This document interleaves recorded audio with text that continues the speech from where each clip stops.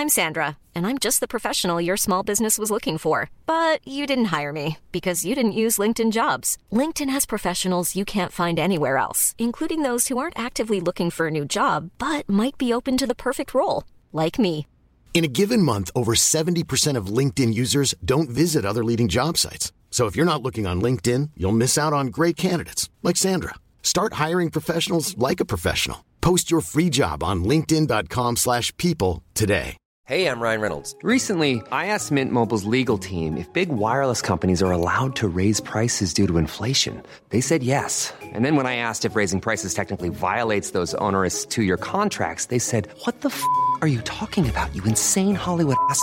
So to recap, we're cutting the price of Mint Unlimited from $30 a month to just $15 a month. Give it a try at mintmobile.com/switch. $45 up front for 3 months plus taxes and fees. Promo rate for new customers for limited time. Unlimited more than 40 gigabytes per month. Slows full terms at mintmobile.com. A bodyguard, your Spanish is good enough. You're crazy. You even look the part. My state, I couldn't guard a corpse. It's rich guys flashing their cash. It's all for show. Nothing's gonna happen. Yeah? You think they'd hire a drunk, a has-been? You have to keep it under control. And what if there was, just say a kidnapping attempt? What do I do then? You do your best. They're not gonna be paying you enough to perform miracles.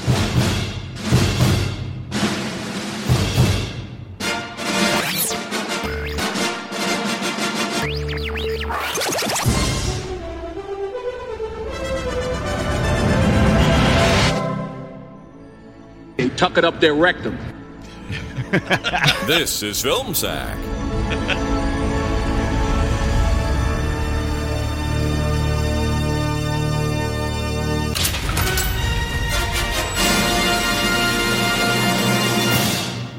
Oh, sure.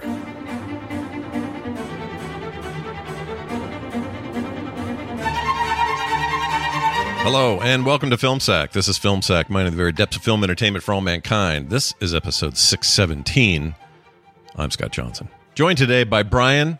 They love it when he fires his gun at a Mexican rave Dunaway.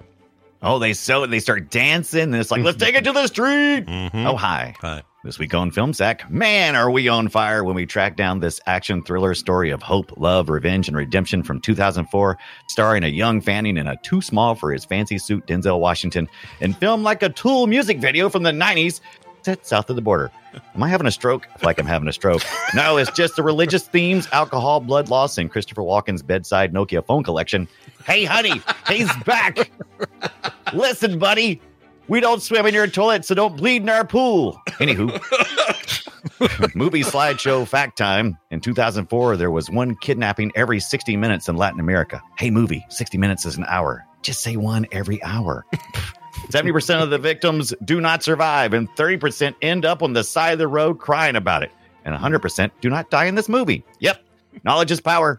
Knowing is half the battle. The more you know, don't do drugs. Randy?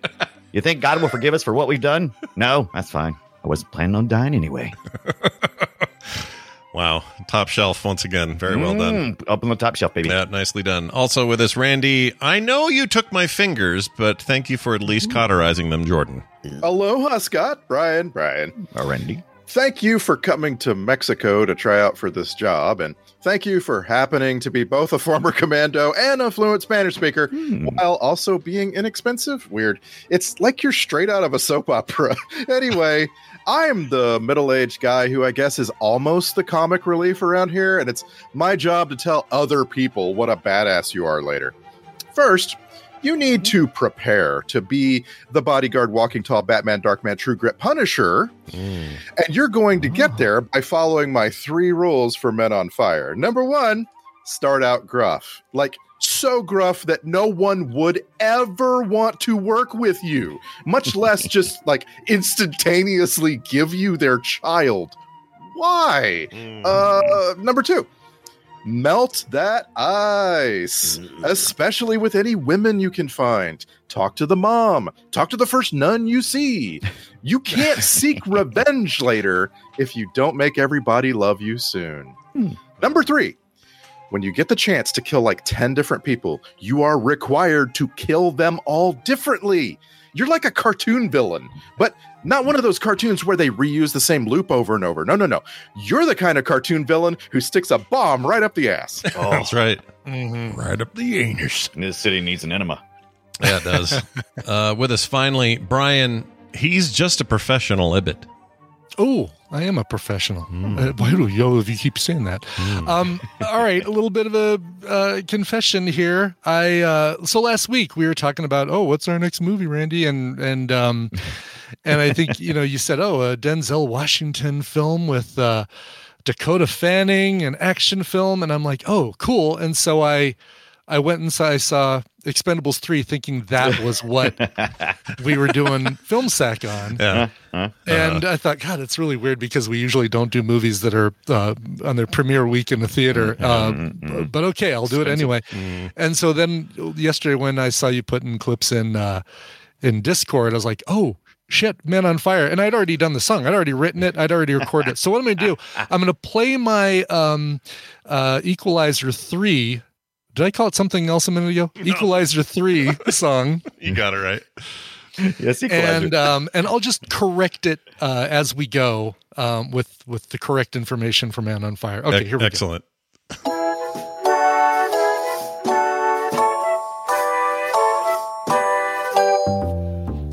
It's Equalizer 3. No, actually, it's Man on Fire. I give it a C. Not as good as Man on Fire. It stars Denzel Washington. He's a force to be reckoned with. Dakota Fanning. That actually tracks with this movie, too. Denzel is ex-CIA. Man on Fire jibes with what you say. Dakota is the one he must help. It's like you read my review up on Yelp. Singing old blues. By blues, I think you mean Blue Bayou. And fixing all the that have wrong. Like we watched the same thing all along. The opinion of mine. Shit, I know what's next. That Dakota's real fine. Nope, you can't say that. I really can't believe. Not appropriate in 2004. Time's flown by. Keep in mind she's currently 29. Denzel speaks perfect Italian. I think you mean it's Spanish he speaks. Putting a gun to everyone's noggin. He put a bomb in that fat guy's butt. I really can't say. Brian, don't hold out, baby, it's Man on Fire. Wow. Nice. That's amazing. Yeah, Holy you did shit. say Expendables 3 and then... Oh, I did say Expendables. Oh, you said Expendables? Yeah. I was trying to figure it out, but I don't know. It didn't, I don't know if you did or not. I have to go back to the tape. Post. That's amazing. And also, it is crazy that the very week we do this, they have a premiere where these two actors get reunited.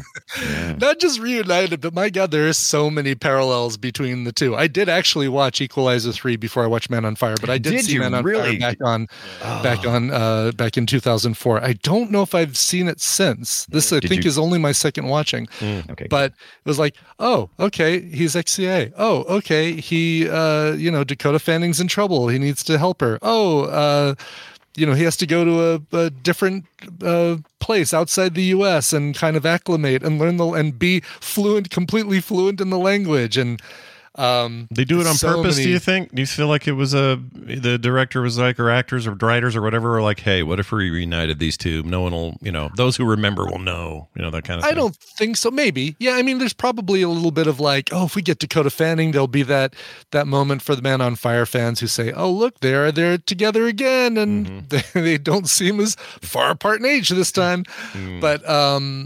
But no, and I hadn't seen Equalizer 2, so I need to see that. I've kind of Oreo cookied this thing. The fact that you've seen the first one is amazing. I think the first one's pretty good. I think the first one suffers from a bad ending. I think the ending really sucks in that movie, but I like the first one. I haven't seen the second either, so maybe I'll stack these and. Well, out of all the 80s TV shows to movies, that was not one that I was clamoring for. Oh, let's get an Equalizer opening. Yeah. I know. Yes, the old Edward Woodward. By the way, and I noticed that when I was looking at Edward Woodward, that if you subtract Word, W-A-R-D, from his first and last names, you're left with Ed Wood. Ed Wood! Conspiracy. Holy Illuminati! Holy Johnny Depp, mother effers. Can't believe it. Exactly. Well, anyway, the movie we watched is Man on Fire, and this is my fifth watching. I will let fake Scott Fletcher explain this movie. All right? We haven't heard from real Scott Fletcher in a while, so here's fake Scott Fletcher. Faker. Here he is. Man on fire! In Mexico City, a former CIA operative swears vengeance on those who committed an unspeakable act against the family he was hired to protect. Pretty simple. Pretty simple. Yeah. Although his intro. Man on fire! That's but the very best part. loud. I love it. Fire!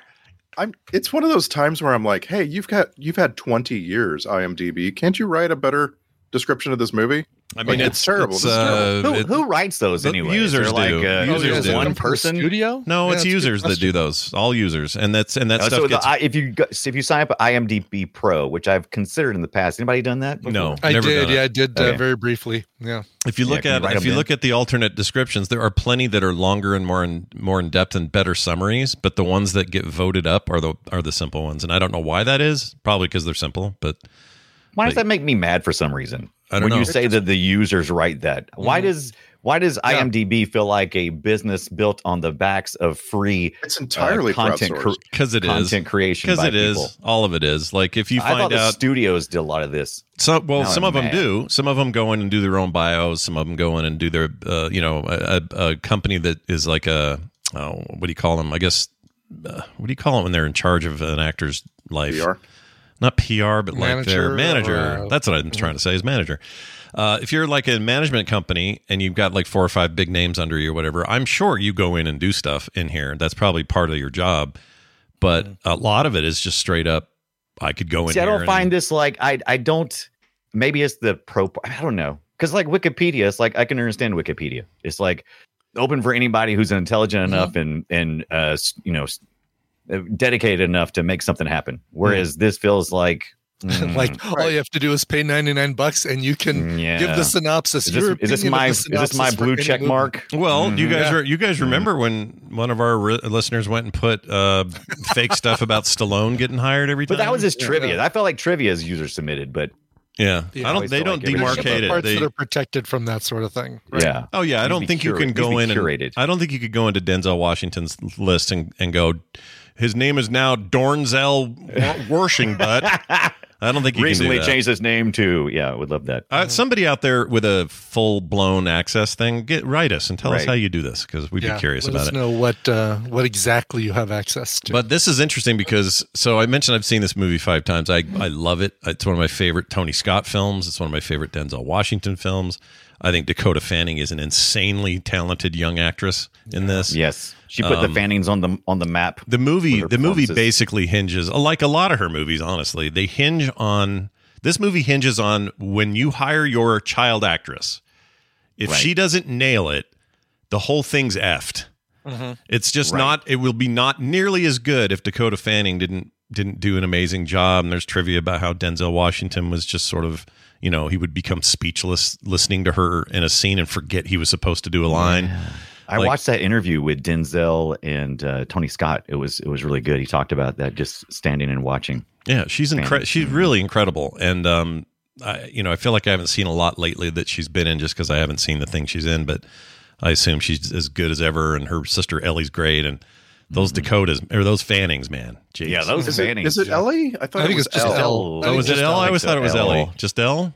Okay. Just L. There's no I in there. It's just ELLE. She's I saw her, I guess her most recent thing for me would have been the Great, I guess. The Great. Yeah. She's very good in still that. going, right? Like Yes. just had a new season this year. Canceled though, I think. No cancellation. Canceled, or did it get to finish on its own terms? Did It got strike canceled, so we don't know. Oh We don't know. yeah, I keep Yeah, I think that every happened. other day. I'm like, oh, it's fall time. And I'm like, oh shit. All the stuff with really expensive like clothes and period piece set, I feel like those are getting nailed right now. They're getting hit Probably with this so. pretty bad. Yeah. But anyway, this is the first reuniting of Denzel and Tony Scott since their first collaboration, which was like Crimson Tide. 03 with Crimson Tide, which we need to get on our list, by the Did way. we not do Crimson 99. Tide? No, we have Tide is not. 99. No, or 99, sorry. We need to do that. Why we haven't, beyond me. I do not understand why we have not done that. So, let's keep starting at the top here. Tony Scott. Tony Scott directed this movie. Yeah, right. Ridley Scott's brother. It's a screenplay based on a book that So, And a movie, right? right. There's a previous movie. There's actually 2 previous movies named Man on Fire, but the book. Only one's associated with it, right? Right. Yeah. Yeah. So, I'm just curious, Scott. Like, what are your top 5 Tony Scott movies? Oh man, it's easy to throw Top Gun 1 in there. Yes, for sure. Yeah. So I think that's it. I think that Man on Fire. I really like that the one he did right before he died. The plane or the train one. Runaway shit. Hold on. Runaway shit. I love that one. Unstoppable. I really liked Unstoppable. Another Denzel joint. And let's see. Probably after that, I would say. Oh gosh. You caught me with my pants down here. You kind of did. I'm trying to think. What else? What else is there? I can't think of anything else. I know there's others. Oh, Enemy of the State. I love Enemy of the State. Big fan of that. And Crimson Tide. That movie rocks. Love Crimson Tide. Agreed. Yeah. Sad end, by the way, Tony Scott. If you don't know the story of Tony Scott, sad end. Yeah, he got diagnosed with something and then decided to take his own life, and it was a huge bummer. Leave on his own terms. Right. Yeah, and I remember hearing or watching an interview with Ridley Scott, his brother. And I'd never seen such a sad. He was so sad. It was just the saddest thing. They seem tight. Very tight. I mean, this production company, Scott Free Productions or whatever, that was their joint, man. They were like making movies left and right. Oh, Beverly Hills Cop 2, I'll give him that. That was really good. Oh, that's good. Love that. Days of Thunder. Maybe not so much. Get in the car, Cole, I suppose. Oh, Crimson Tide was 95. Holy shit. Oh, now you're thanks to True Romance, I can't put Man on Fire in my top 5 Tony Scott movies. It's just he's not a great director, but he's made some really solid action movies, you know? Yeah. Even that Taking of Pelham 1, 2, 3 remake I liked. A lot of people don't like the original. They like the original, but they don't like that one. I say to them, eat a poo. I think it's a good movie. Why don't you tell us how you really feel, Scott? I think he has, there is a like Ridley Scott is, lots of historical stuff and very serious, and he does his fair share of really important sci-fi, of course, and genres things, and where are we without Blade Runner and Alien and all that, but Ridley Scott, when I think of him, I think of a big prestige thing like the upcoming Napoleon and Gladiator and these sorts of things. And when I think of Tony Scott, I think this is the guy who did that era of Bruckheimerness better than most. Like, to me, Tony Scott was the OG Bruckheimer era. I use Bruckheimer as a adjective, really, not right. But no, you're absolutely right. There's a certain style of filmmaking, and it really peaks with this movie. I feel like this movie puts every part of that style of filmmaking on display constantly. Right. Yeah, I think so. I love hate this. I love hate it because it's really interesting to look at how this is shot, but then also is very annoying. I'm like, oh God, why did we ever do this thing where they have this weird, weird camera shots and weird slow motion, lots of flickering. I'm like, it's so asinine, but also it feels very much like 2004 film. It does, but also there are times of it where I was like, now this is just the right amount. You're doing fine. Yeah. And then there are times you're like, whoa, pull it back a little bit, dude. What are you doing? And I don't know if this is the DP, if this is like, it's a very interesting interpretation of emotionally conveying the idea of the character having a disconnect, being recovering from alcohol. Those moments when if you've ever had any type of recovery, which probably Tony Scott understands this very well, it kind of feels like what's being represented on screen. I just think there's other techniques that probably convey it better. Maybe I don't know. The movie doesn't really care to show you too much on screen. That's the weird thing about it. So much happens off screen that you're supposed to know and have feelings about, gosh, you've got Mickey Rourke playing such an interesting character. And it's like everything he does that's badass is off screen completely. Face down in the pool, blood, loved it, gone. I also, some of it's just symbolic. Like, I don't think he ever jumped in the pool all bloody. Maybe he did, but if he didn't, it was a great metaphor for. How is this movie 2.5 hours long and it doesn't show you so much of the movie? We don't got time for that. We ain't got no time. The very last thing in the movie, as the credits are rolling, is a still that is put in place of an entire scene that we don't get. There's an entire scene of the cops catching the actual bad guy, the baddest bad guy, and killing him. Oh, yeah, that's right. It's kind of like told as a "Where are they now?" kind of thing. Like, Hey, you could have shown me this. No, I'm glad, dude. I'm really glad you brought this up because I wrote this down. I think those moments make people in the theaters. Whenever you put text on your screen to say what ended up happening, you run the risk of people going, "Is this based on a true story? Is this real? Is this?" I'm going to look this up. Right. That's a large discussion. You're right, Scott. That's exactly. There's a large discussion online. Is it based on a true story? Very, very. The book that this is based on is based on a true story. But it's not even the same character. It's not like a one-to-one. Not even close. Story. No. Not even close. It's a total reimagination. When they put up that still, I threw popcorn at the screen because you've got Giancarlo Giannini, again, so underutilized in this movie. All he's doing is doing surveillance, the entire movie. He spends his time on the phone and on and making out with the ladies. You've got him, and you've got this bad guy. What's his name? Victor Fuentes, right? Is the bad guy? Yeah, the voice. And you don't even have them. You don't even have them act for the final, confrontation. No, he puts him in the pool. And here's what's funny: so when Denzel gets in the car at the end and they're driving off, I swear to God, I was going to say, "Oh my God, how great would it be if he looks down? He's got the watch on that he's got the, that he put the bomb in the dude's butt, and he's got it in his own butt." And I thought about that. Blow it up. This morning, hilarious. As I'm getting my music together, and I'm watching a couple movie clips. Even though I watched the movie last night, I'm watching movie clips, and one of the things that comes up is alternate ending. And so I guess this might be on the DVD or Blu-ray, whatever.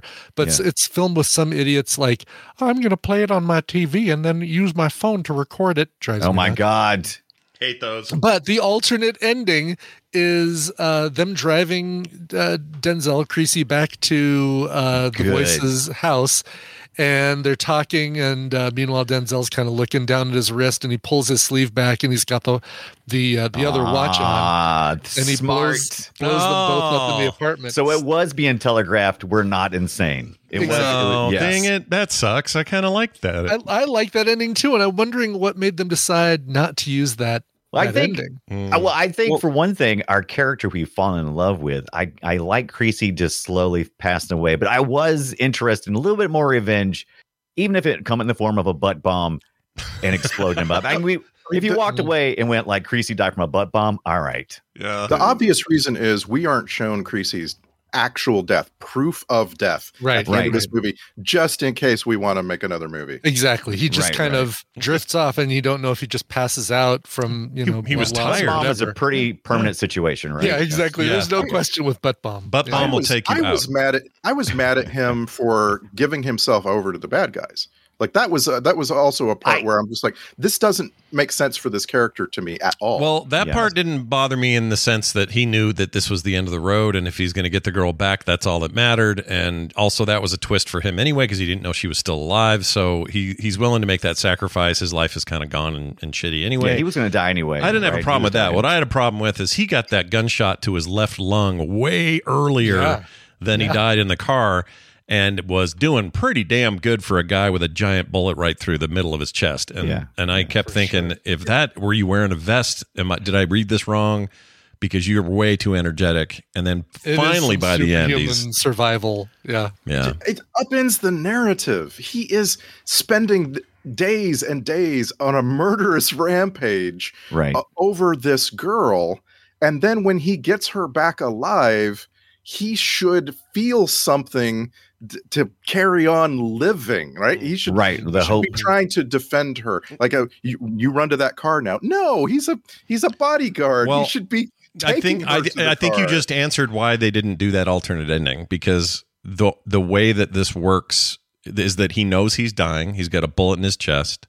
Yeah. He's barely breathing now. He's barely moving, and he knows this is it. So the exchange is to get her safe, and then he's just going to die. And had they gone all the way to revenge butt bomb, it would have been, it would have been like, then I would have been been more mad and would be more on your side, Randy, because I'd be like, well, okay, if he's capable of this, then he could have Yeah. Well, he's a professional, you know. He's just gonna blink out. Is he man on fire? Is he off fire now? Is he dead? They put him out. I think also, you've got the audience sitting there. All they can think of is imagining Denzel Washington greasing up an enema. Yeah. That's the problem. It's the visual shoving up his own butt. It destroys our image of Creasy, right? And by the way, you got to go back and rewatch when he's got the guy tied down to the hood of the car.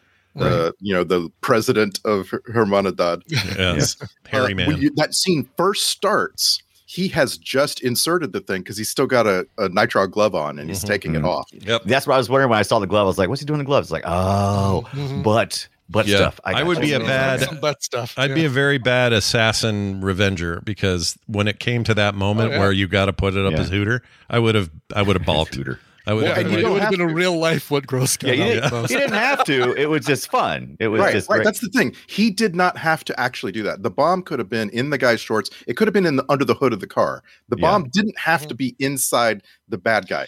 I disagree because I think if you're the bad guy, and you don't feel something like that, you might think that he's just bluffing and you're not going to give him information. Right. That's a good point. You definitely know there's been butt stuff, right? It's like, you would feel that. I mean, I'm assuming. You would feel that in your butt and you'd be like, ooh, he is not kidding. I was wondering what that was. I thought I had to take a poo. Yes, yes, you put something in the guy, but I'm saying the bomb doesn't have to be the something. The bomb just put something in the guy. If you're going to go the effort, stuck a baby Ruth up his guy. You might as well have a bomb in it. A lot of effort. No, that's a good point. If you're going to go through the process, may as well put it up there. But we single-handedly added a lyric to Eddie Murphy's hit song, and now it's put C4 in your butt. Yeah, there you go. Put some C4. Bottom line, this is a weird movie, and it makes me think about the filmmakers a little too much. I don't want to think about you writing a script and putting together a scene where a guy gets a bomb stuck in his butt. It just, I don't know. There's something about it that takes me out of the movie. I mean, it didn't take me out of the movie. I mean, I'm a giant revenge film nerd. I love this stuff. Anytime, you John Wick up the place, I'm in. I'm kind of all in on that. Which is why I want to see the Equalizer third and final Equalizer because, again, these are, in some ways, it's OG John Wick or, came out before all that. And now it continues. But anyway, I like all those kind of concepts of creative dismantling of everyone who's wronged you is it's a fun path to go on. And I do think you have to kind of get creative. Now, could it have been something else besides a bomb up the butt? Probably, but I'm fine with it. Like, tying the guys. I need it to be for a reason for it to be up his butt. I really kind of wanted, if you just give me just anything, if you just had said, oh, he sodomized some, some of the people they kidnapped or something like, okay, ha, you got it back. But he didn't do that. So usually you have that stuff themed. So it's like, well, you did this thing, so this is going to be much worse for you because you did this thing. And in this case, it was just, it was a little random. I agree with that, but I still think it's an effective. Like, it was working on me, even this fifth watching, where I was like, "How horrible would this be? You're this hairy, nasty bastard tied to the front of a car with a thing up your butt." That was the thing that was good about it. Is because we need to feel a connection to the character, but we also need to feel like we would never go that far, so we can feel just a little bit uneasy with what he's doing. So. Yeah, it did go to that point, but I think you'd already killed it by the time you took those guys' his fingers off and cauterized them. That was pretty that's the thing. Like as a Denzel's character and having kind of do these different methods of torture to get the guys to say what you need to know before you end up killing them anyway. Is it just, I don't want to get stuck in a rut, so this guy I'm going to cut his fingers off. This other guy I'm going to shove something up his butt. This other guy I'm going to put a shotgun. He likes to keep it. He likes to keep the variety. Yeah, I don't want to get typecast. I don't want to typecast, but I don't want to. You don't want to get a name. Mix it up a little bit, but you don't want to be the. You don't want to be like the knuckler or something weird. Yeah, I got you. Right. Well, definitely not. Right. But it's like, this hand thing certainly is working with cutting off fingers. I'll just always do that. Oh, I see. Instead of like, you see what I'm saying? Like, why go to the effort of learning another, like, oh, let's see, how much C4 would this take? And how much can I fit in this little container? And how much is it going to cost? No, I've got a machete. How about the finger thing all the time? Yeah. All revenge stories go back to The Count of Monte Cristo for me. This is a 200-year-old book, right? Yeah. And it's enormous and it's so complicated, right? It's like, it will take you days and days of reading to get through all of the Count of Monte Cristo's machinations and his very, very, very cold revenge. And I always like think about video games, right? Because that's like how you structure a movie like Man on Fire is you give me a setup. The first act is just a nice story about a guy, who's got some demons going to Mexico, meeting a girl. Everybody's good. And then the second act has to give me the big betrayal, right? Right. And then the third act is nothing but revenge. And like there's boss battles. It's a video game thing. Yeah, really are. Yeah, so exactly. Of course, you want your boss battles to be a little bit different. Each NPC has to take you to the next NPC or to the next boss. And that boss cannot be the same fight over and over. Like players would be bored. And so it's just variety for our sake. This isn't even in a real world scenario. It probably would. Well, I don't know. You'd probably just do the same thing, or probably just hold a gun to their head until they admitted something. I don't know. Exactly. Why have to carry around? Oh, well, this time I'm gonna do the machete. Oh no, this time C4. I don't want to learn something new. It's like, listen, this thing is working for me. You sound like me. I've got this one app on my phone. I know how to use it. Why do I have to learn a? This sounds like my love life. I got one move. Does it end with a swirl? I worked really hard to get it, and it's worked for me so far. I'm sticking with it. Stick with it. I get it. In a video game, you accidentally get a two-handed axe that's got whirlwind and +9 damage. You just use it on every boss fight. Every fight. You just from then on, you'll favor it. Good video games make you want to change things up, and I certainly respect that. But that's the idea. We as an audience want that, and how you make sure that that's okay without too much analyzation, which you are doing now because we're Film Sack. But the way you do it to make me like this movie, even the fifth time around, is you sell really hard the relationship that was built between Washington and Fanning. And I think they did a great job. Very good at that. And so because they're good at that. 3/4 of this was improv, and Fanning and oh my God, and Denzel Washington, they do so good. They have such chemistry. And Walken, I guess Christopher Walken and Washington. Oh, Walken's I kept waiting for him to be something bigger, but here's what I thought. So this is what this movie does. It makes you think, oh no, he's going to turn on his friend. Yeah, he's totally going to be a he's going to be the guy. And you're like, oh, somehow Mickey Rourke isn't the bad guy. We haven't even talked about him yet. This is Mickey Rourke with a little work done, but not all the work he was about to get done. This is like Rourke. Midway through the procedure. This is fine. This is mid-Rourke. Yeah, mid-Rourke. Mid-Rourke. I liked it. But my brain, when I first saw the movie, and even this time, it still happens. I go, they could easily say, well, Mickey Rourke by the end wasn't as bad as we thought, or at the very least, he's not the number one. The number one really is Christopher Walken, who's just yanking all this around. And we figured as much because we see all of his burner phones by the side table. They keep calling the character the voice, which makes no sense. Christopher Walken definitely sounds like he'd be a voice, right? Whereas the other guy, should be the voice. He's just a guy. Yeah. And and it turns out just absolutely not to be that way. He's like the nicest guy in the movie, which is against type for him. Loved it. I really liked him in it. I really liked Mickey Rourke for the brief moments we saw him. I think he died unceremoniously though, with the head cut off in the pool and stuff. He's just in there.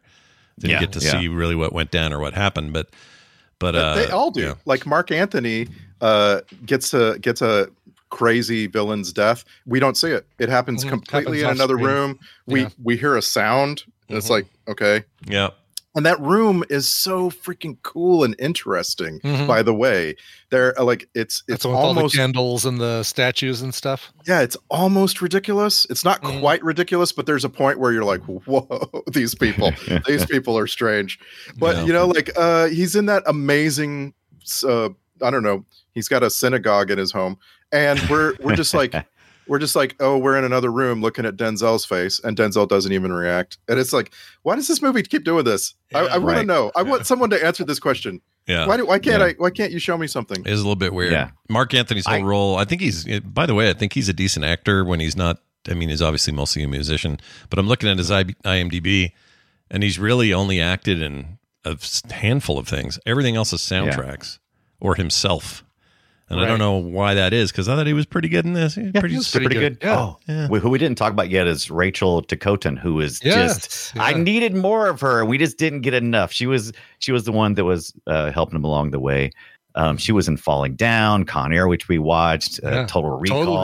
Baby. Yeah, so she's a big deal. I loved her so good here. But it's funny watching her and more. Giancarlo Gianni. Yes, with their weird freaking love affair they're having was the biggest crack up to me. I'm assuming she was using it. I'm assuming she was using it because to get what she needed, right? I think she was using her.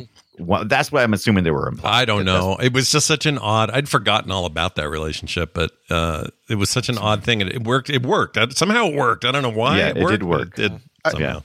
I just want to know what could have been, because you've got both Christopher Walken and Giancarlo Giannini and Rachel Ticotin, and they're all sidelined in this movie. The whole movie, they're all standing on the sidelines watching the action from afar. And I'm just like, why? What? This could have been so, like, if there had been a reason for the three of them to be sort of like chasing Creasy as he's doing his revenge or something. I don't know.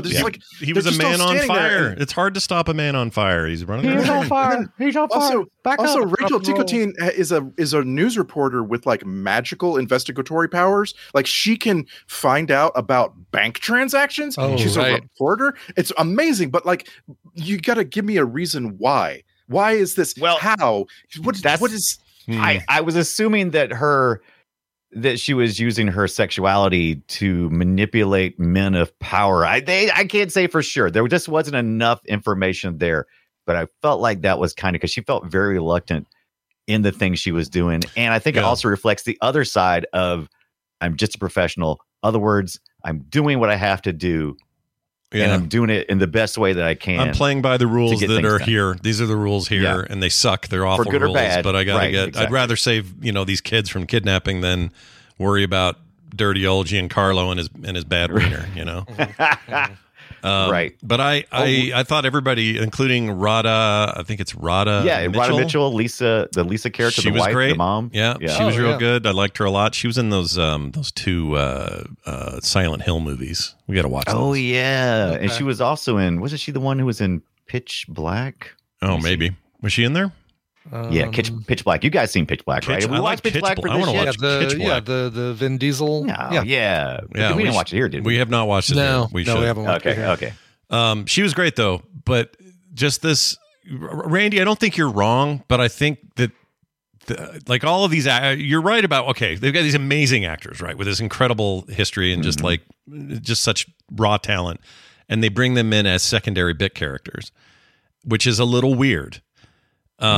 I agree with that, but I think that it still works, again, based solely, for me, it's just based solely on that Lupita Creasy relationship that comes from the swimming and the teaching and the laughing and the smiling and the give him a flower and the teaching and the good times and the flavin and the diary that he finds, and then mom walks in the room and completely ruins the whole scene. Like, it's such an interesting quiet moment, right? And and you're like, oh, okay, so the movie wants to, no, the movie's just treating her like a MILF, and she's going to kiss him on the cheek, and we're not going to see her again until the very end. Oh, come on, movie. There was supposed to be, you could tell there was supposed to be tension there, like, attraction, whatever, but they did never pay it off. And a part of me is glad, though, because that happens in all of these movies. And I'm like, you know what? You don't need to do it again. It's fine. No, I want Creasy to be basically a monk. Yeah, pretty much. He's on a redemption. If he had like kissed Rachel Ticotin or something, like it wouldn't have surprised me at all. No, but it would have been a very different character than he is. Like his lost love is with the bottle, and that is very prominently Creasy just trying to get into heaven, right? That's all he's doing. He's just trying to get in heaven. I mean, maybe. I got really mad at him when he the first thing he does after he arrives at these people's nice mansion with the shrine inside it is let the bird go. Like I'm like, no, you don't do that. You're an employee now. And the bird, he's a bird in the bucket too. The bird, technically, it's nobody's bird, right? Because the last guy left. Free bird. Say it. Say free bird. Say it. I had in my notes that I was going to hold up my match and go free bird, or my lighter and go free bird.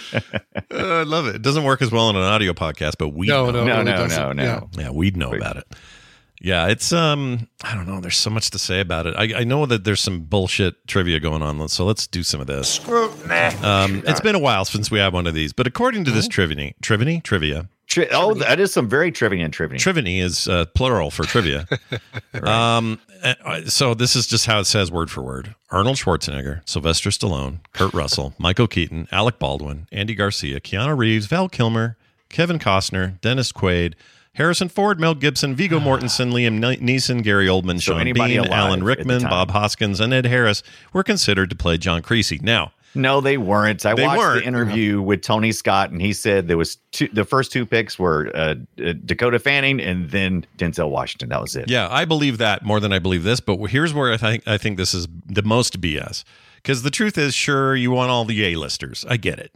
All right, and I think Denzel's in the A-lister group, especially around this era. So he's a perfect pick. They sneak Bob Hoskins in this list. That is a weird. Like, this wasn't that close to Who Framed Roger Rabbit. Right. For them to be able to say, his star is on the rise. And I love Bob Hoskins. Don't get me wrong. Guy's awesome. Freaking OG Mario. Give it up, right? But in fact, I think he died 10 years later. But the idea that he was even remotely on a casting list for this role to be Creasy, it's a very different movie. Other than that, it feels like copy and paste to every other trivia, IMDb trivia from any action film. Yeah, totally. Although Ed Harris is an interesting pick. Viggo Mortensen would be pretty interesting. Liam Neeson seems like a no-brainer given what we've seen from him. Yeah, after he does all this, every movie now. Yeah, he's a man on fire in every movie he does. But yeah, the complete bullcrap, of course. Dakota Fanning, it says here, had to have a stunt belcher because she couldn't do it. I do it. I would need that too. I can't belch on demand. There was a fake belcher in the car, and then there was definitely not Dakota Fanning when you hear her from the window up there with like the piano teacher. Scott Johnson soundboard in that piano. Exactly. Yeah. That was. Can I say I don't like that kind of humor? I know. Humor? I have shitty taste in humor in movies. I know, but can I just say I felt like it hurt the movie that. Okay, but let me ask you this, Dunaway. Could this movie have been great if it was one of those that had a lot of comic relief? Like if there had been a funky person in the mix? I only want a very soft humor. Like when he's talking with her, talking about smiling, those very intimate, soft jokes where he needs to be that character. That was the humor that I appreciated. Anything else feels a little outrageous and a little too comical. I really appreciated how the movie established that the little girl and her dad don't really see eye to eye. She just doesn't really like her dad, and her dad treats her like an employee rather than a daughter. Yeah. And it did that really deftly, really quick. And I totally bought it. So then it makes a lot of sense that she desperately wants a father figure and that Creasy comes along and the two of them bond. Makes a lot of sense. But I'm just like, there was some humor in that, as there would be if you've ever spent any time around a 7-year-old. There's humor all the time. But I'm just like, could have been more. Could have been funnier. Maybe a little bit more. Moments though that really sold it for me was like when she gave him the little the dandelion. No, the dandelion out there. That felt which wouldn't have still been as fresh 5 days later, 6 days later, whenever it was. Yeah. But when he was handing it off to her, it was I have a shot of it. In fact, when he's handing it off to her, there's that she knows that that's basically a weed. Like nobody looks at a dandelion and goes, that's the nobody looks at that and goes, ooh, a flower. You pull that out from the field so that the cows don't give sour milk. Yeah, that's so it's her. It's both a sweet gesture and a sardonic, like, hey, check out this weed I'm giving you and pretending it's she sells that so well. that I never even question it. And when she gave him the bear, same thing. It was just like everything that went on between those two felt genuine and sweet and real. And the whole movie hinges on it. Without it, it breaks. The whole movie breaks, in my opinion. Whenever you're talking about stuff like that, you're talking about like what you love in the movie, like what sticks with you. Like that was a great shot. That was a great scene. You're talking about stuff that was shot like a movie, like on film, with a camera pulled away and a zoom lens and so on.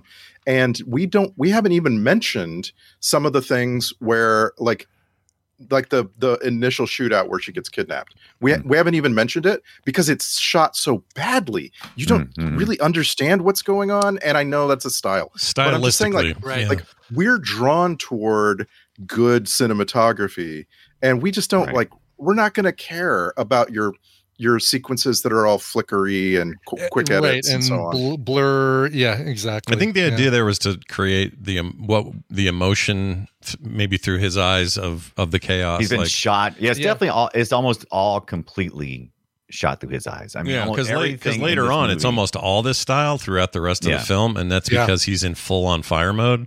Whereas prior to this, he hadn't I like that fire vision. He hadn't initiated his rage yet, or whatever you do in D&D as a barbarian. And, right.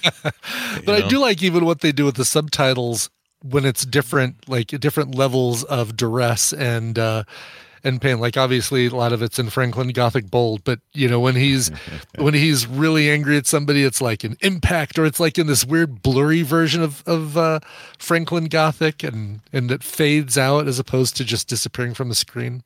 Right. No, I thought that stuff was cool. Use. Like when he was in the car torturing that guy and he was asking him questions, some of the subtitles, like he would lean forward and it would eat up the words. Or they would kind of go away. Yeah. I sometimes, it depends on how this is done, but I thought that stuff was cool. It can be really distracting if it's not done right. Yeah. You mean like in Fallen? This feels like they use the same effect in that movie from '98 with Denzel Washington. I think it's called Fallen, where the demon is hopping between people and he's murdering people, and Denzel is a cop. You remember that movie? I don't remember that. Oh yes, they use a lot of that weird kind of subtitly stuff. Oh, the cuts, the little cuts and the blur and the that stuff. Yeah. I mean, you guys haven't seen. I don't know what that is. It sounds like something we should definitely have on the list. I love Fallen. That's a great movie. These techniques, though, in this movie, clearly very music video inspired. Yes, that's what I felt like I was watching in a weird way. Tool video, and like Tool, except not black and white enough.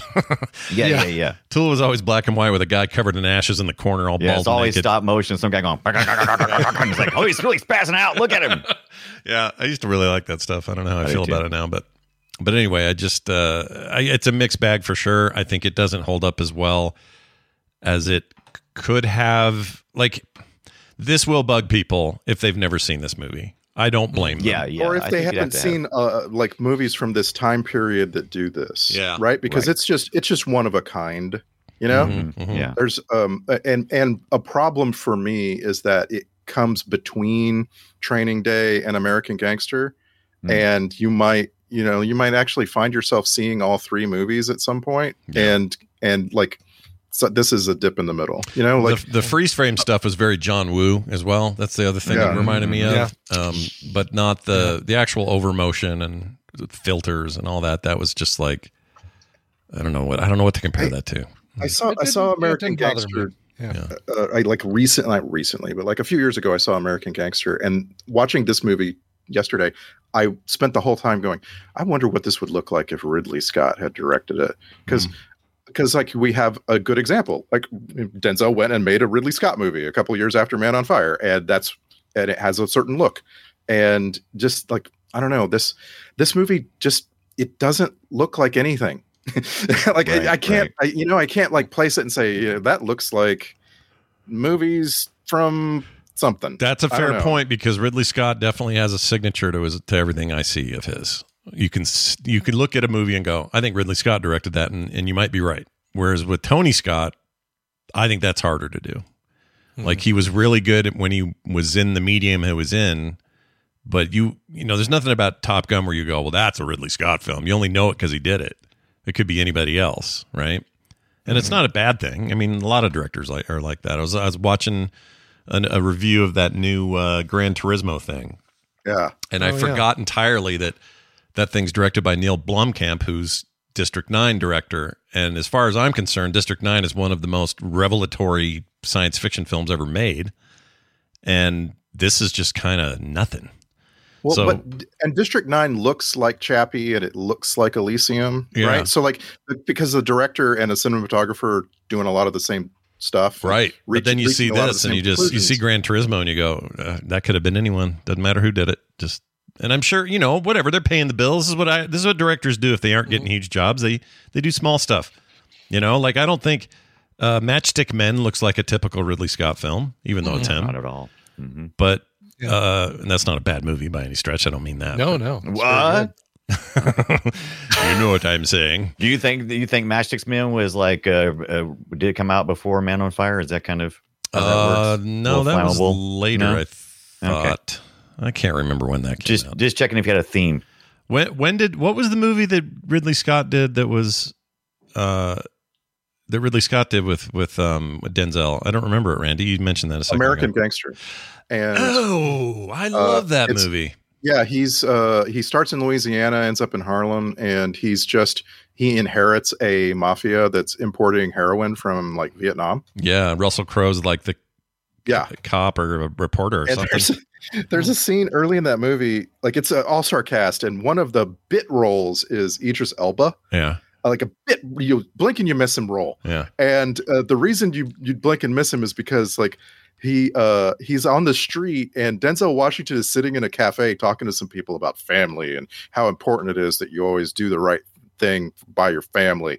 And he sees Idris Elba on the street outside, and he goes outside and like says 5 words and shoots him in the head. it's like, oh my God, this and the way Ridley Scott directs, like you see all of that really clearly. Yeah. Everything that he does. That movie's great. Mm-hmm. What a great movie. Look at this. Chiwetel Ejiofor is in it. He's he nailed it. Should have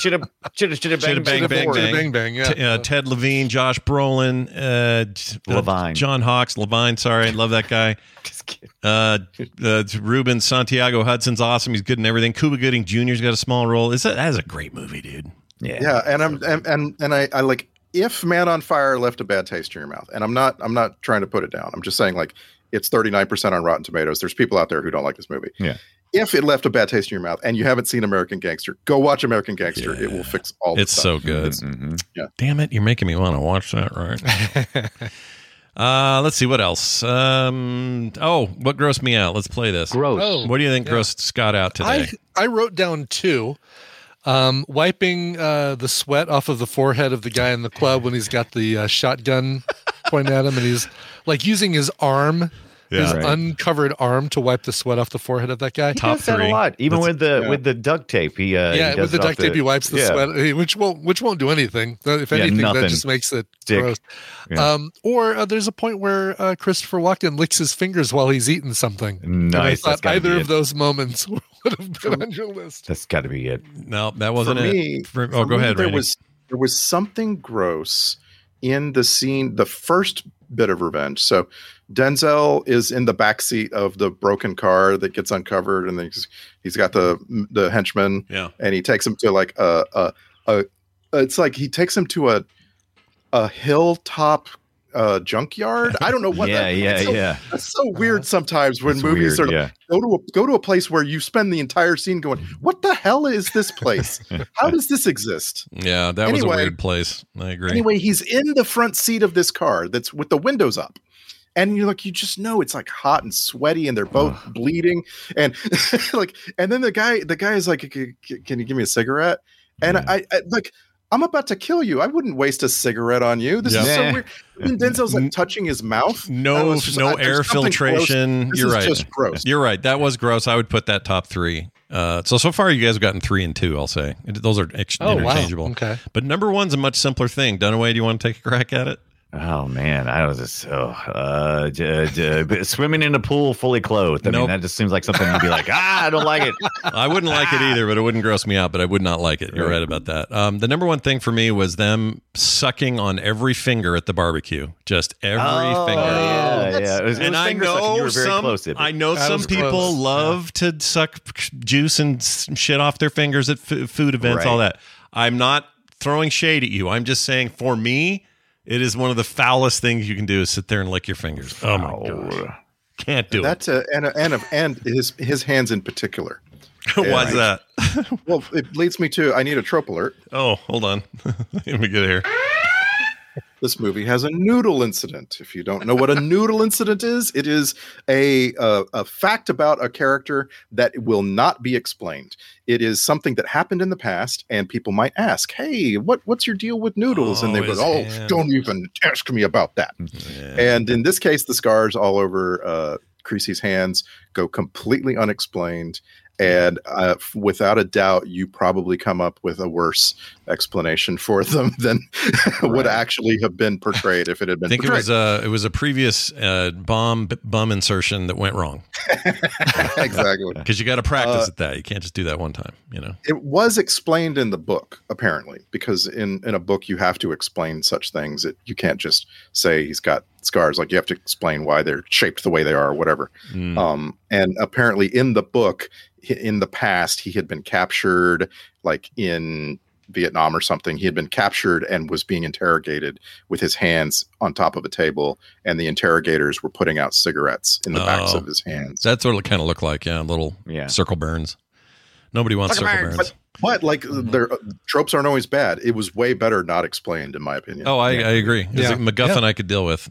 You just knew it was bad. They explained a little bit. They talked about when they were investigating him at for the newspaper or whatever. They were talking about what he was, the assassin, and that kind of stuff. So we kind of got some backstory, but we didn't need any more than that. No, it was fine. In fact, the movie's already 2.5 hours, and it doesn't feel long to me. This movie goes right past real fast for me. But I don't think they needed to spend too much time. In fact, there's a whole quote I didn't write it down, but a quote from Tony Scott, who said that they had a ton of dialogue between him and Christopher Walken about their life previous to all of this. That'd be awesome. And he went, you know what? Why are we doing this? We don't need any of this. All of this is intuited that they're these old friends with these old connections. They've seen some dark shit in their lives, but they're in a different place now, and that's all you need. And I think he's right. I don't need it over-explained. I wouldn't mind exploring it, but it's a different movie. Well, the trope of the character is the retired badass, right? Mm-hmm. And we love that. I'm speaking for all audiences everywhere all the time. We love the retired badass. Yeah. There are hundreds of movies. Just one more time. Mm-hmm. Yeah. I mean, you could say that about almost, everything's a retired badass, isn't it? Yeah. There's a lot. There's a lot of retired badasses. It's not all, but it's a lot. Yeah. Even Equalizer, Even the new Top Gun. He's not retired, but it's those themes. You know, it's like, I'm aged out of being good at flying this jet. I'm out here driving this jet. What do you do for a living? I'm a jet driver. I'm a jet driver. Yeah. What do you do? That's not what we do.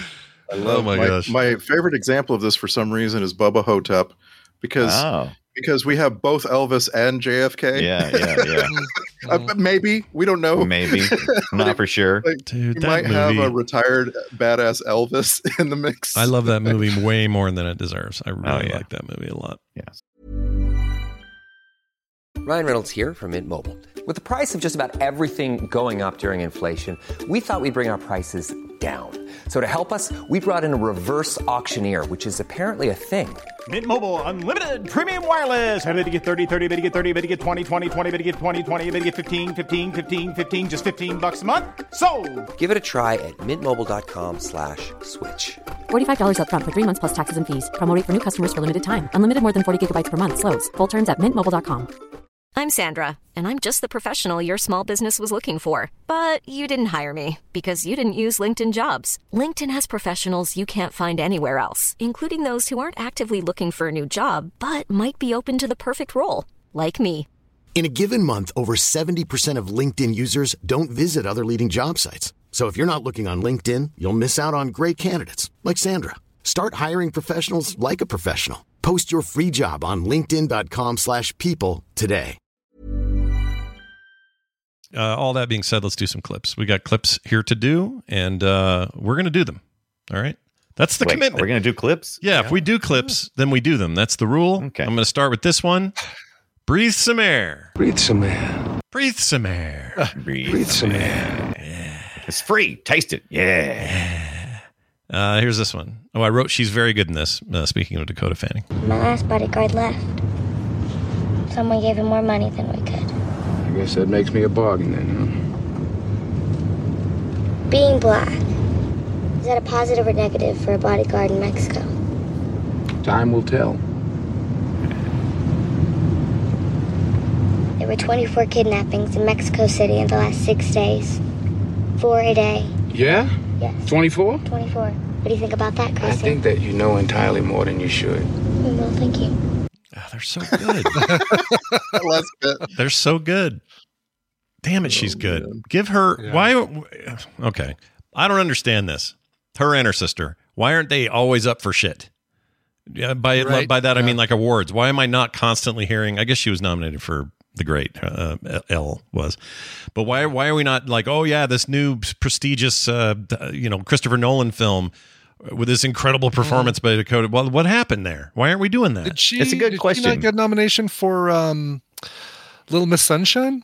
Was she in that? Oh no, that's Abigail Breslin or whatever her name is. Oh shit, girl. really? Yeah. I thought that was Dakota Fanning. Yeah, different girl.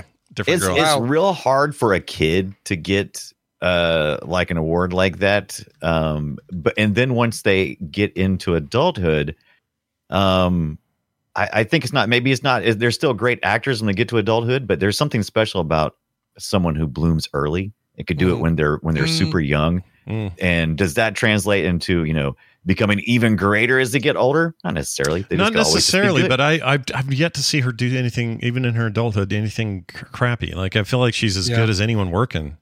I don't know. Solid. Well, yeah. Do solid actors get awards, or is it the ones that I don't know? But a lot of actors really come into their own in their 30s and 40s. They got a ways to go. It's I mean, you can like or not like Leonardo DiCaprio, but he did some pretty amazing things and never got recognized for a very long time. I like that you had a proviso there. Leonardo. Do people not like him? I like him just fine. Is he? Oh wait, but people get mad at him because of he only dates 23 and younger. Yeah. Oh, trust me, there's plenty of DiCaprio haters. I didn't realize that was a thing. Well, I mean, I knew that was a thing, but his Twitter profile is 23andMe. Yeah, that is awesome. Please tell me that's the first. You should patent that joke. That's really good. I'll patent it right now. And not once has he rebuffed that statement about that. No. And not once has he even he gave a shit. Whatever. Yeah. Y'all guys just hating. Whatever. About his way. Yeah. All right. Here's a birth defect thing. What? Anyway, here it is. It's a birth defect. No, it's not. No, it's not. Oh yeah, it's hand thing. He was trying to explain it. Yeah. The gunshot holds no fear. I think that was cool because it had double meaning. It was like for her and her swimming, but then later it kind of had metaphor. I'm not even sure what the metaphor was, but it felt like it had metaphorical qualities. Well, I mean, when she didn't freeze up when she was being kidnapped. That was part of it. Oh, because the gun went off and she reacted and ran. That's right. Yeah. I have two problems with that scene. I have two real serious problems, and I'm kind of angered by it. Number one, why are you rubbing the bricks together? I love that. I loved rubbing the bricks together, though. It was such a stupid thing. I am on edge. My hair is standing up. Probably why. That's probably why, right? Because it's like there's going to be the excitement at the swim meet. You're going to be anxious, and that's what the bricks cause. Okay, what's your other complaint? We're paying you to serve me, and I'm telling you, stop rubbing those bricks together. Number two. When you clack the bricks together, if you do it right behind my head, I am going to murder you. It was so wrong of him to make that seriously loud noise right behind her head. I just felt like he was. I hated it so much. It did feel a little like a little bit of bullying, but you also can understand it because certainly if he's a professional. He's also everything. He drives the mom places. I'm like, this bodyguard job has really got some feature creep, man. You're just like, oh, Lord. He's a swim instructor? What did this like? Yeah. This, like, we're not going to explain that. He was underpaid. I'll just say it. Oh, absolutely. He was underpaid. Well, he was a drunk to start with, but he straightened out. Yeah, but I mean, I guess it's his own fault. It's like getting a job and then doing too much. Yeah, it's your own fault. Like, don't come in before 9 or don't stay after 6 or whatever. Right? He was self-imposed. By the way, right in the middle of all of that part of the movie is a trope of "Hey, you up?" the midnight phone call. Oh yeah, and I just like, for some reason, I just loved that little sequence. Like, very genuine. I've never gotten that phone call. I've had a lot of really good friends, and I've never had one get drunk and call me at 2 a.m. Just I to say haven't hi. had that either. I've never had that. Oh, really? No. Well, you guys need some new friends, or maybe I need some new friends. Yeah, I was gonna say maybe you that's got friend issues, but yeah, I'm trying to think if I've ever had anybody. I mean, I've had family call me about stuff like, "Oh, Uncle so and so just got taken emergency to the ER." kind of stuff. Yeah, but I've never had anybody call and just go like that. It was so important because it establishes that actually Christopher Walken's probably a good guy here. Yeah. And it establishes it because Creasy trusts him so much that he reaches out to him when he's feeling bad, like even if it's 2 a.m. And I just I like the whole thing, everything about it. I really, really, really like. But just I would have had my ringer off. That's all I'm saying. I would never. But you don't have like 6 Nokia phones on your side table like Christopher Walken. Yeah, you might have 5 of your rringers off. But, when you called that his Nokia collection in your intro, I about pissed myself just sitting here. Too good. I was going to say one other thing about that. What was it? I was going to say that, it's tropey, but I like the bit where later he's describing to the police in the questioning, Walken sitting there, and he says he's going to kill everybody and you don't have enough power to stop. Like that whole idea of my friend is bigger than any war you throw at him. And he has to tell us that. So the audience hears just how on fire this man is, That's right. I love that whole trope. That happens in a lot of stuff, including Wick and who knows what else. All right. Hype man, I like the point is always a good one. Like you should have a hype man in a movie. Yeah, he is that's a great word for it. He is the hype man. We the audience need that. I just feel like the hype man doesn't need to be sidelined so much. Like we just watched the newer Walking Tall, right? Yeah. And wait, did you call it Walking Tall? Christopher Walken Tall. Mm-hmm. And Johnny Knoxville is definitely a hype man in that movie, but he's also the comic relief, and he's also all these other things. Yeah. And it's just like, I just wanted more Christopher Walken, please. Yeah. He's great. Can't wait to see him be Emperor and Dune Part 2. Can't wait. It's gonna be weird. Let's see. They are really great together, I wrote. Do you have a girlfriend, Creasy? What? Do you have a girlfriend? No. What kind of question is that anyway? You're supposed to be studying history, okay? That is history. Creasy history. No, that's ancient history. No more questions. What Who else? was your very first girlfriend? I haven't heard that kind of chemistry since Macaulay Culkin and Uncle Buck. Yeah. And The Breakfast. The fast thing. Yeah. Wait a minute. I thought that was his brother, Kieran Culkin. No? Was that Macaulay Culkin in that movie? That was Macaulay and Uncle Buck. Yeah. Okay. Yep. I mean, Kieran Culkin's ruined me. No, it's Abigail Breslin. No, it's Abigail Breslin. Ever since Kieran Culkin did that thing to the window in Succession, it's hard. Yeah, it's hard for me since then. I loved him in season 2 of Fargo. Anyway, moving on. Walking and yelling. I'm in love. I'm moving to Mexico. That made me feel very uncomfortable. That whole scene, very uncomfortable. Old buddies talking about stuff. Here's your belch scene. Can you belch? And then she goes, yeah, it's not her though. Yeah. Stunt belching. Stunt belcher. It's done killing. I'm done killing. No, well, yeah, you are, but your friend there isn't. Yeah.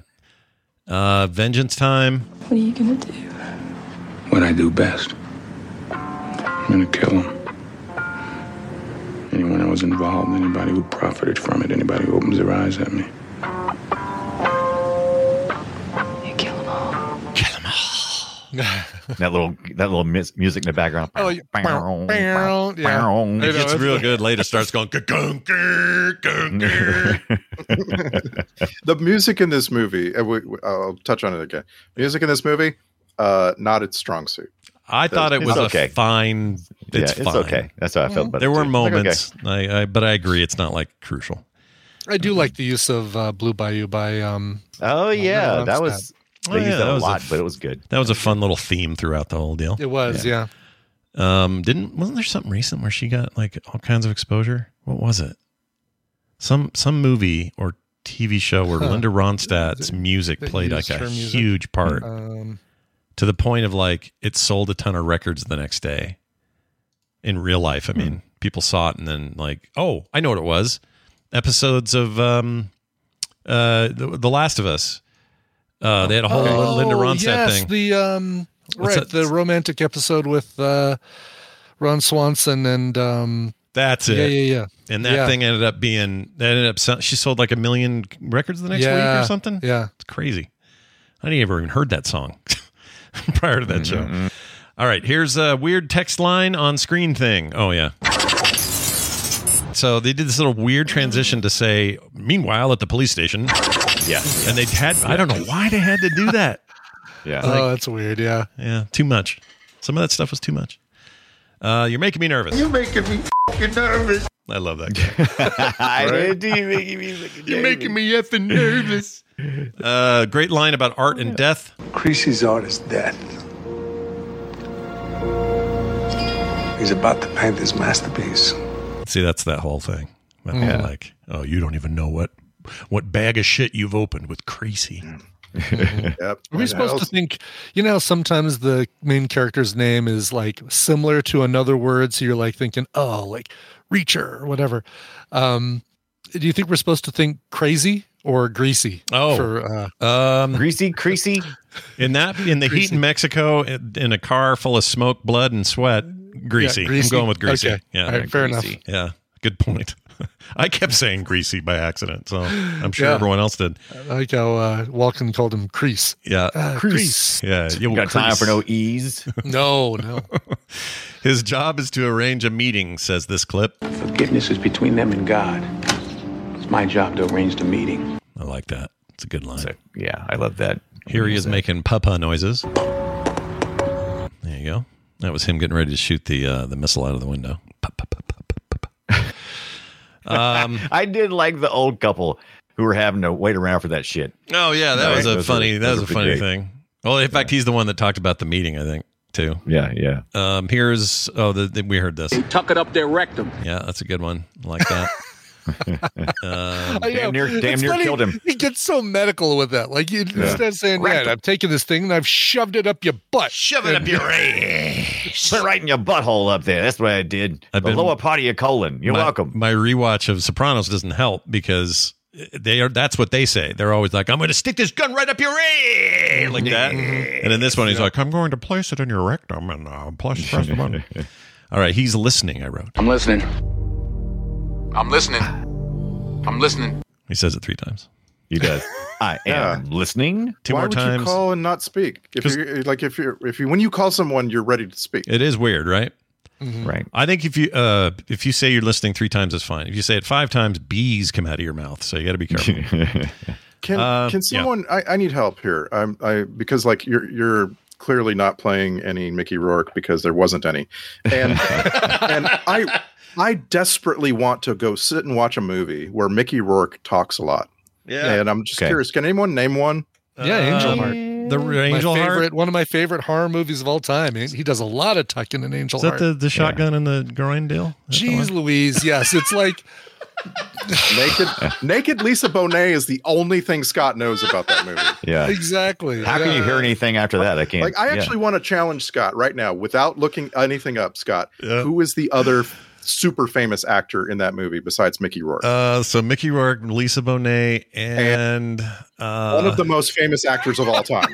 Robert De Niro's in that, isn't he? Thank you. Okay, there you go. Okay, good. We're good. Yeah. I kind of remember him in there, sort of. Yeah. But the shotgun in the crotch, that's what I remember the most. Thank you for that. I will have to watch it alone. Yeah. Just like Man on Fire. My wife sat and watched dutifully the first third of the movie. Right. And then when Danger danger was closing in on a little girl, she was like, I'm done. Yeah. It's hard to watch. We have seen Gina has problems with just like overall violence. She won't see any John Wick movies just because the violence is so excessive. So those I have to watch solo. So those feel like cartoony violence to me, but I guess I get it. They It's like do, nonstop but yeah. gunshots to the head and face. No, and, cartoony violence is RRR. Oh, yeah. Right. Netflix. Cartoony violence is that's not a guy cartoony getting his fingers chopped off and blood skirting on the windshield and then getting it cauterized. That's not cartoony violence, is it? Did we do Angel Heart? We did. We did. 2016. Okay, I couldn't remember if we did. Yeah.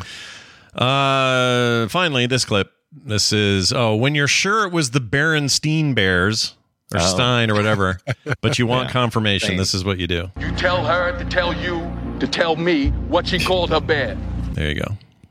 Which it calls a bear. Her bear. Creasy bear. If there was a little bit of a language barrier, wouldn't you say that in Spanish? I like felt like, is it what called her what? What did she? And he was very fluent, so you'd think he would. But they were all over the place with the language stuff. Oh yeah. I was never sure if they were doing that because they, in some shows and TV shows or whatever. I started watching that Warrior thing because I think Ibit recommended it, the series Warrior, the Chinese mafia stuff. And no, well, that one was not me. Who was that?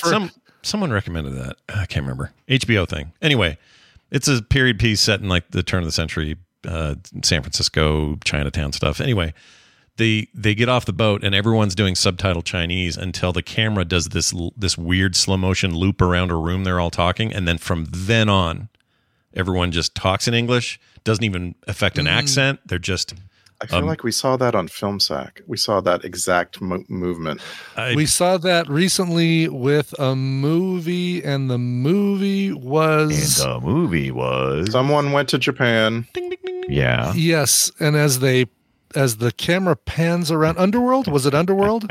Like they're speaking a language, and then they kind of pan around, and as they pass behind somebody's head... the language changes and you're not seeing subtitles. You're hearing English. Were they speaking vampire or something? I think it was Russian. It was Russian? Oh, this is familiar to me. I'm having a major deja vu. We've seen too much. Black That's Rain? the problem. Black Rain. Black Rain? No, yeah, it's totally Black Rain. What was that, like 10 years ago now? What are we talking When did we do Black Rain? We did Black Rain like 12 movies ago. Or 13, 14 movies ago. Right before Cocaine Bear. Oh, That's right. right, April. yeah. It was April. Yakuza. Yeah. That's it. That's what we saw. You're totally dead on, dude. That's it. That was it. Yeah. Well, Warrior does the same thing is the point. This summer. That's the point. This summer has been so brutal. This summer has filled our brains with stuff that we're already forgetting April. I know, right? I don't like 2023 is weird. I love it and hate it. It's a weird year. Something about it. Yeah. Hey, just a follow-up question. For my Mickey Rourke fix, anybody want to suggest Sin City? Oh, I'd do that. Sure. You want to suggest? You haven't watched it? Or are you saying? What do you? I have seen it. I'm just like I'm trying to get a particular thing. I mean, do you get? Is there a lot of? Does Mickey Rourke talk a lot in that? Because it's really just the he talks a pretty good in bit the story in the where he's Expendables. trying to find Jamie King, right? Is the one where he's I think he talks a lot. No. He's the big brutish guy. He's the big brutish guy with the band-aids on his face and stuff. Yeah. I can't think of his name. There's a couple of scenes, pretty big scenes in Expendables that he just goes on and on. Yeah. He just sits and talks to. I think we did that one though, didn't we? The first one. Yeah, we did. Yeah, that new one's coming out. I'm sorry. I will stop derailing. We have a time commitment here. I hear the new. Oh, that's right. By the way, I hear the new Expendables is R, like hard R. That's what I heard. Hard R. Yeah, they've been PG-13. Hard R. They've been PG-13 up till now, so I don't know what to expect from that. Death, anyway, mayhem. Maybe some actual blood. I don't know. Right.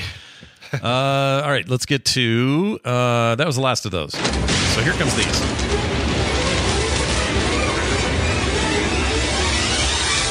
It's the Film Sack checklist. Unusually subdued Christopher Walken performance. Check. Yeah. The ghost of John Woo haunts the film. Check. Oh, true. Did Wick before Wick was Wick? Check. Oh, Wiki. Pre-Wick. Pre-Wick. Pre-Wick is correct. Let's get to the Star Trek connections. Gotta be somebody here, right? Not really. At least none of the cast. I was actually surprised that none of the cast, like Giancarlo Giannini, had ever been in Star Trek. So I plucked out two that I found kind of interesting. One is a stunt guy named Chuck Picerni Jr. So Chuck Picerni Jr. did some stunts in this movie. Also did stunts in Star Trek 3 and 4, which just seem old.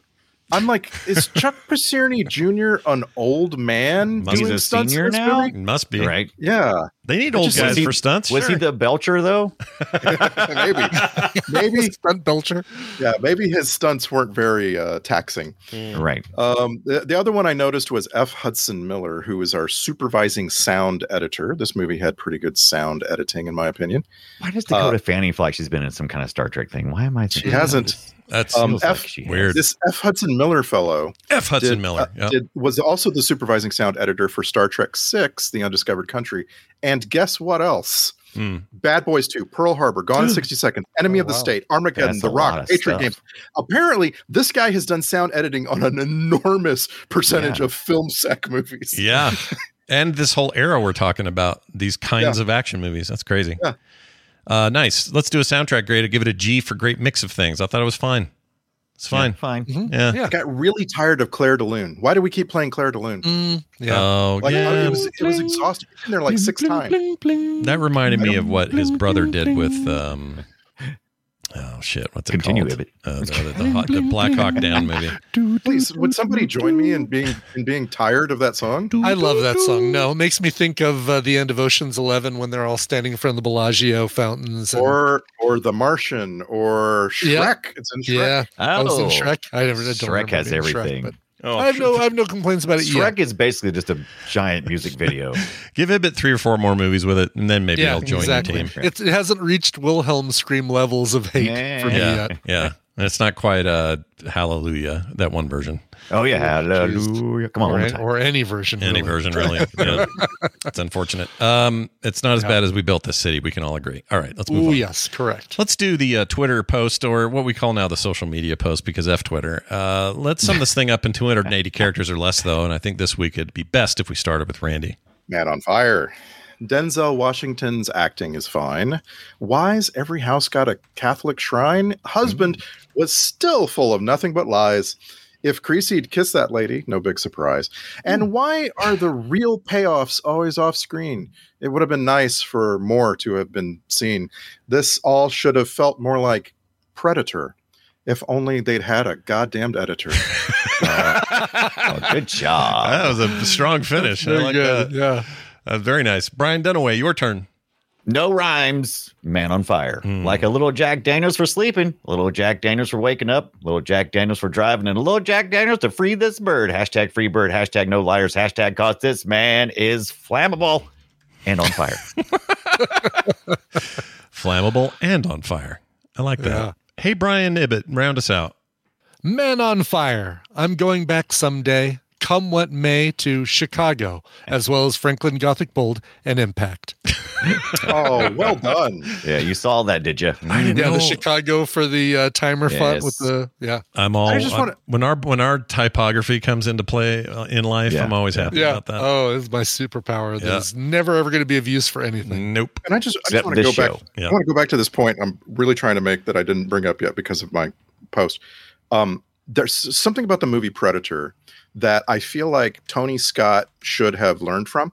Like what John McTiernan does in that movie is he uses what you see, how you see characters looking and how like they're scared and you see them moving and doing things. It's just like, I don't understand why this movie wasn't shot more like Predator. It would have been fantastic if I had been, I don't know, like nervous about him succeeding in his mission. I never felt nervous at all. The entire last third of the movie, I'm just like, because there's lots of times he's walking around bleeding. I was just like, okay, I guess he's just never going to die. Okay, check. When that shot to the chest and he's not really reacting, I just went, okay, is there a supernatural element to this? Like, what are we doing here? Yeah. Nicely done. Let's get to the what do I usually do after this? Oh, I do emails. I do. What do I usually do next? Anybody know? Oh, I know. Alternate titles, everyone. Look at these. Yes. Camera pan on fire. The thing was all over the place. Or old Harry Paco has an ass full of C4. Oh, what do we got? Sorry, my wife just showed up with food when I brought up a butt full of bomb. Butt bomb. Thanks, honey. Butt bomb.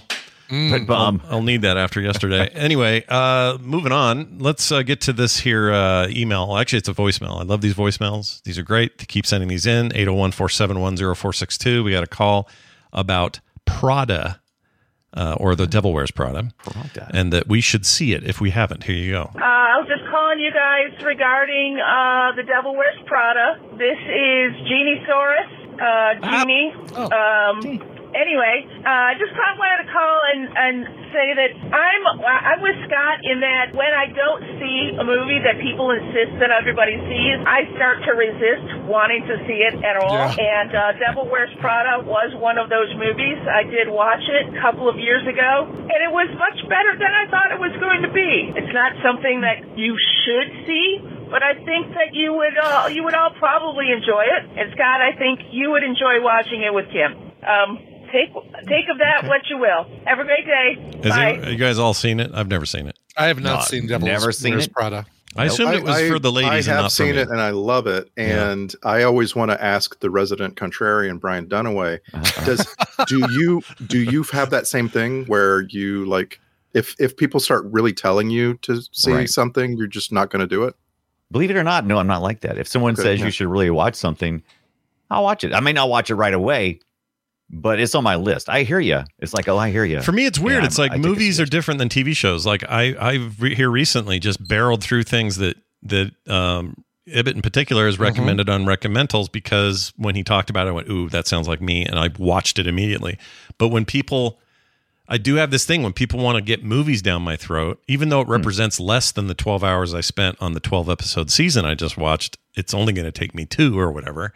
I'm weirdly resistant. It's not that I don't want to see it, or it's not the people telling me. It's just, I don't know what it is. I can't explain it. It's weird. You also have FilmSack, and FilmSack takes up a pretty big chunk of every week of your life. That's true. Yeah. It takes, these not only take time, but they take, mental energy, and capturing clips from it and thinking about all the ins and outs. I'm not just enjoying a film. So I think that maybe is part of it, but I also will, maybe that's why I like to slip in documentaries in the meantime, Where do you slip them in? Your bum. Get Denzel Washington to come over with his gloves. Yeah, he could put it up my bum.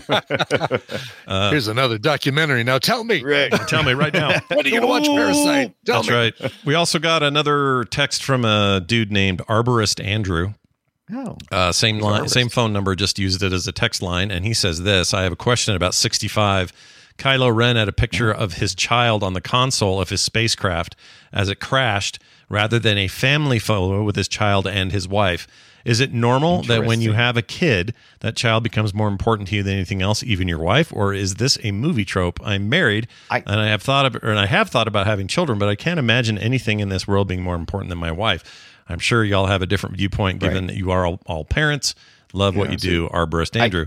I don't think it's a either or. It's a I can tell you right now, when my kids were little and I could do backgrounds on computers or phones, I would have put my kids on those, and my wife's not on that. If like now, I'm looking at it now, I got Van and Phoebe on there. That's not even one of my kids. There's a cool function, by the way, the iPhones and other phones, Androids probably had this for a while, but you can set it so that every hour it changes your background, pulls from a different favorite photo, or from a collection of like, okay, all my Tina photos, all my Tristan photos, and all my pet photos is what mine currently does. But my thinking is, with your wife, you can create another child, but with your child, you can't create another wife. So now that's very interesting. I like that take. Now, in context to the movie 65, the reason why I believe he had the picture is because she was sick and dying, and she was on his mind, and it was his entire motivation for doing this thing that he did not want to do, and he needed that reminder. Yeah, and it would have been weird if it would have been a picture of the whole family and he cut his wife's face out. Then we'd have a different discussion. It's like a great question. It's like the Homer thing with the in The Simpsons. He's working in the power plant, and there's all these, like, there's this, I can't remember what episode it is, but he covers up a whole bunch Probably of grimy. different warnings. Yeah, maybe. Covers up a whole bunch of different warnings on this wall and puts a picture of Maggie in the middle, and all the letters that he covers up spell "Do it for her." Yeah. It was one of those episodes where I went, "Oh, cartoons can make me tear up and choke up." Yeah. You bastards. And then they did it, Futurama did it with the damn dog. You effers. Yes. Bastards. Ah, the dog. Anyway, thank you for the texts and for the voicemails, 801-471-0462. You can also filmsack@gmail.com. That's a email address. Commas. Is that the Greek? That's the Greek. Yeah, that's the one. And we'd love to hear from you. Our next film I got to do Patreon first. Check this out. Patreon, okay? We use it to help fund the show. If we didn't have it, we'd be screwed. The show would not be able to make any money at all, and we would be kind of like out in the wind. Who knows how things would go. But because of your fine help and support, we continue to roll on. And we'd love to have you guys in this brand new month of September to join us so that you can never have to deal with commercials. You get pre-show content every week, a real good one today, I think. So, and you get all these in perpetuities. You can go back and listen to the previous ones as well once you join up. I think you guys will really like it.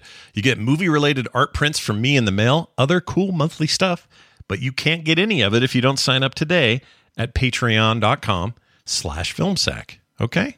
That's all I'm saying. It's not hard. It's easy. Go get in there today and support your favorite movie show. And to everyone who already does, our massive thanks your direction. Thank you so much.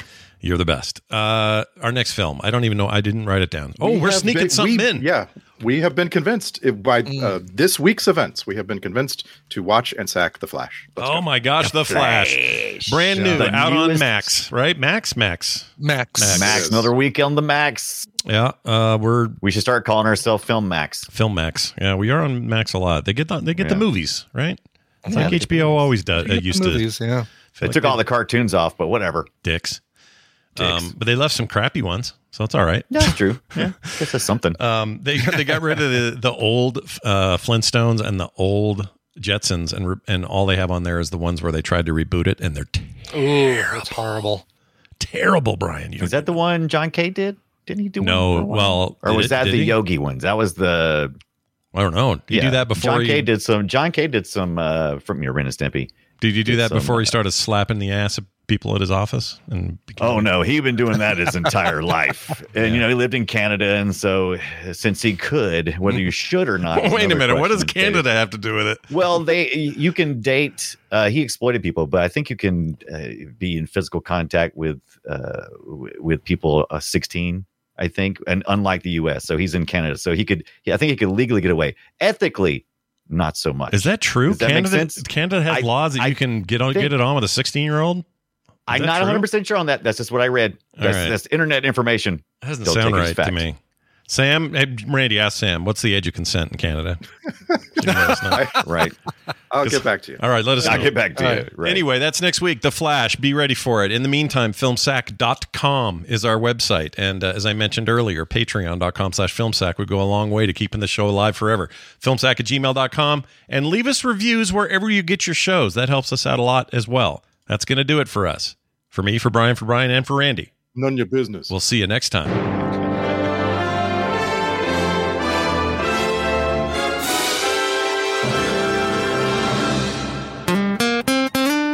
Get more at frogpants.com. You're making me fucking nervous. Even when we're on a budget, we still deserve nice things. Quince is a place to scoop up stunning high-end goods for 50 to 80% less than similar brands. They have buttery soft cashmere sweaters starting at $50, luxurious Italian leather bags, and so much more. Plus, Quince only works with factories that use safe, ethical, and responsible manufacturing. Get the high-end goods you'll love without the high price tag with Quince. Go to quince.com/style for free shipping and 365-day returns. When you make decisions for your company, you look for the no-brainers. If you have a lot of mailing to do, Stamps.com is the ultimate no-brainer. Use the Stamps.com mobile app to mail everything you need to keep your business running with up to 89% off USPS and UPS. Make the same no-brainer decision as over 1 million other businesses with Stamps.com. Use code PROGRAM for a special offer. That's Stamps.com, code PROGRAM.